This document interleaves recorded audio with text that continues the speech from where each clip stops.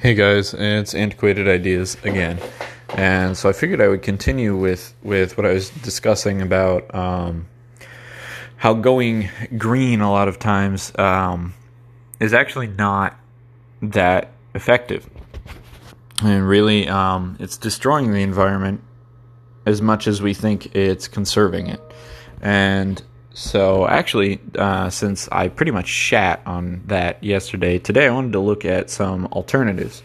And so I wanted to start out by saying that it's really important to move away from resource-heavy and toxic batteries like lithium ion.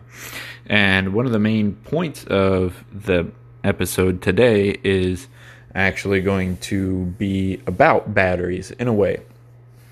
Now, I am going to be talking about some alternatives to lithium ion, and thankfully people have been doing quite a bit of research into alternatives to lithium ion because it is recognized as being pretty detrimental to the environment. I mean, I think, that's not the same way it was even 5 years ago, where now most people recognize that lithium ion is not good for the environment. It's relying on fossil fuel to produce it, which defeats the whole purpose. And at the same time, it's not very recyclable. I mean, it doesn't, you can't just throw it out into a fucking field and expect it to not harm the environment. Granted, you probably can't do that with anything, really, but the negatives far outweigh the benefits. But they're still popular today because they hold a lot of energy, they can discharge energy quickly, and the infrastructure is there to use it. And I think that really they're so popular because they rely on a fossil fuel infrastructure. So, like when I said, if you go to plug in your electric car and you're charging your electric car, well, that electricity has to come from somewhere. And 9 out of 10 times, the place that electricity is coming from is using fossil fuels or coal even, to burn and create the energy for electricity. And, we know that there's a ton of pollution that occurs during mining, especially because it has such long mining times. And so it's not even just the pollution from the vehicles itself, it's the pollution from when they leave water sitting around for, half of a year to a full year, if not more. And like you've seen in China, animals will start drinking this water and die, or it'll seep into the ground and ruin the soil or into rivers and start killing fish, and it becomes this whole ordeal. There's a ton of politics involved in it, which is not something I'm going to get into today, actually, believe it or not, for once. And then there's also just the damage that's done to the earth itself from mining. These huge mines that we're digging these huge fucking holes in the ground, pulling shit out of the earth, and you can't just fill it with dirt and expect it to, be paved over and it's fine. That's not how it works. So, like the batteries themselves, I mean, even they can be reused to a certain degree, but because the cathodes inside start to degrade over time, that means that they're less and less and less and less efficient, to the point where they're, putting out less energy than a battery that you would put in your TV remote or something. Now, one of the plus sides to it is that people have been trying to fix this, and one of the major solutions that people have come up with so far is technology that uses bacteria, basically to reclaim the lithium and make that easier to recycle. Granted, of course, using bacteria to effectively eat the battery and shit out the raw metal, that takes a lot of time. So it's not really something that's incredibly viable at the moment. But in terms of batteries that are actually being developed at the moment. You have things like, excuse me, you have, what do you call it, like bioelectrical chemical batteries or whatever the fuck they're called, that basically they use that same premise of using bacteria, and it creates, I'm not entirely sure how it works because, I'm not an electrical engineer or anything. Interesting fact, actually, my father worked for Chrysler, and he, in the 80s and the 90s, he was on a team developing batteries for cars. So that's some pretty interesting stuff, and it's something that really got me interested in this whole topic of batteries, and how I genuinely think that batteries are the future. They're a good way to go, and that's something I'll get into. But yeah, thanks to him for that. Very interesting stuff, actually. I like hearing his stories. But yeah, I don't know how this fucking bacteria battery works, but basically, I guess it says that they can, technically, the bacteria could reproduce, but I'm not sure entirely how it creates energy. There's also aluminum batteries. Like, I know aluminum graphite is one that's being played with right now. And people think that aluminum graphite is a good alternative because aluminum and graphite are both much more abundant. They're easier to both reclaim and mine. And so the recycling process would be a lot less harmful, a lot easier. And so the mining process, theoretically. As well as, supposedly, right now, they say they're at like half the ability of a lithium-ion battery.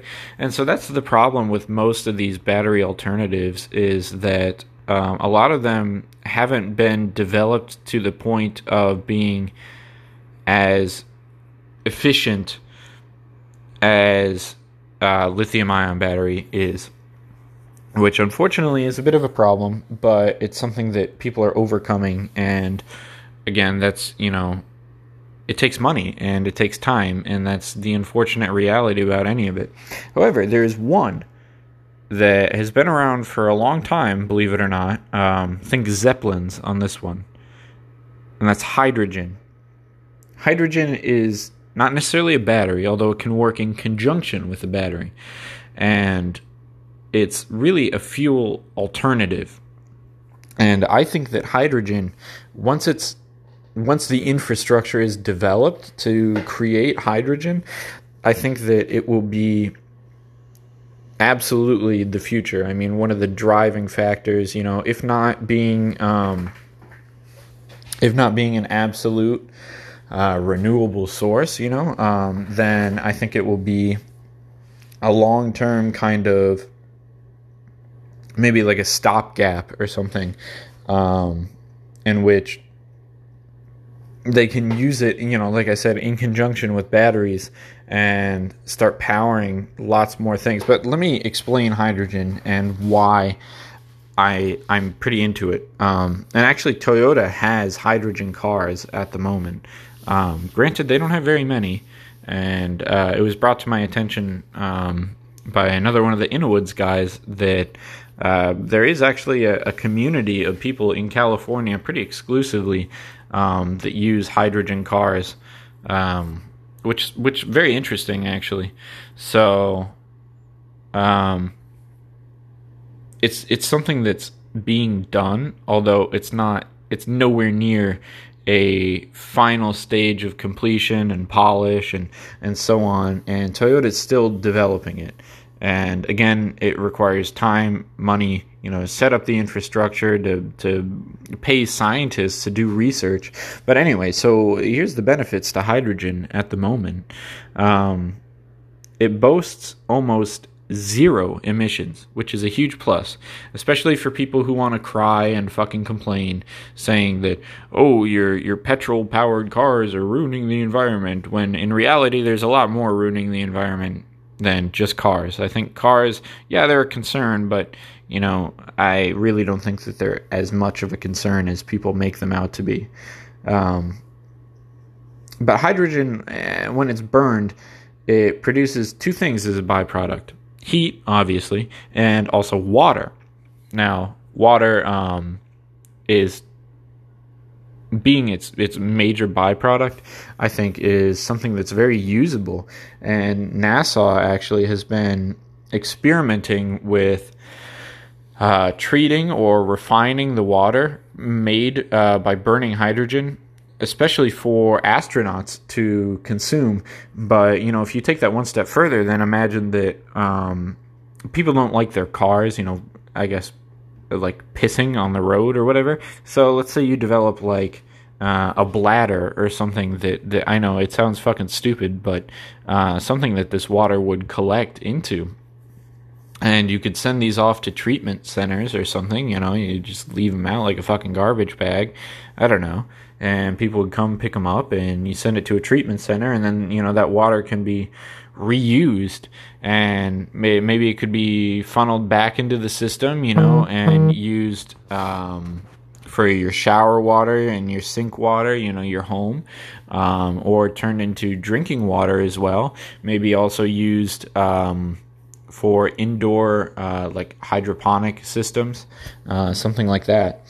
Now, hydrogen also boasts that it can be produced using any renewable electrical source. Now, this is where you kind of run into problems with it too, is because unfortunately, with these renewable electricity sources, like solar and wind and water and the problem is that, again, the infrastructure is just not there, and that's why I think a lot of people are afraid to invest in hydrogen. Although, and don't take financial advice from me, of course, obviously not, but I think it's something worth investing in, because I really see this becoming a major competitor in the future, especially to regular fossil fuels, and more importantly, a competitor to lithium-ion batteries, because they're so fucking awful. And hydrogen is one that makes the most sense, in my opinion. Now, again, people are always hesitant when it comes to something new, and a lot of people say, "Oh, I don't want to advance the technology and shit like that." So it's kind of fucking stupid, but those are some of what's inhibiting it. Coupled with a battery, though, I mean, it's more efficient. I think it's like 50% more, 50 to 70% more efficient than lithium-ion batteries. And coupled with a battery, it charges it much faster than lithium-ion batteries, which can take hours to charge. So, like I said, the downsides to it are, namely, that it's expensive. It's relatively slow to produce. And it also, one factor contributing to that is that it's not as developed as it needs to be.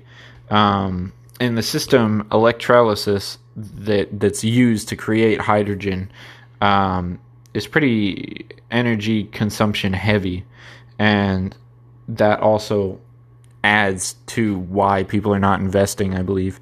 Also, it's highly flammable, Zeppelins. So that's an issue. That's something like the storage of it and how it's used is something that needs to be regulated pretty heavily, because you don't want another Hindenburg disaster. So, I mean, I just imagine how bad it would be if you fucking crash your car into a light pole and it straight up explodes. Talk about the Pinto being a bad design. Jesus Christ.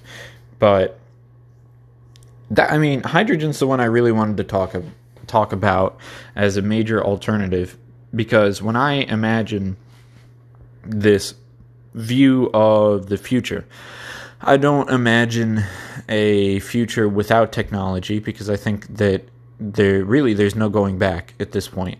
I think that we should limit the technology that we use. I mean, if you think about the basics of conservation, reduce, reuse, and recycle. Okay, so the first step is reduction, not using as much energy.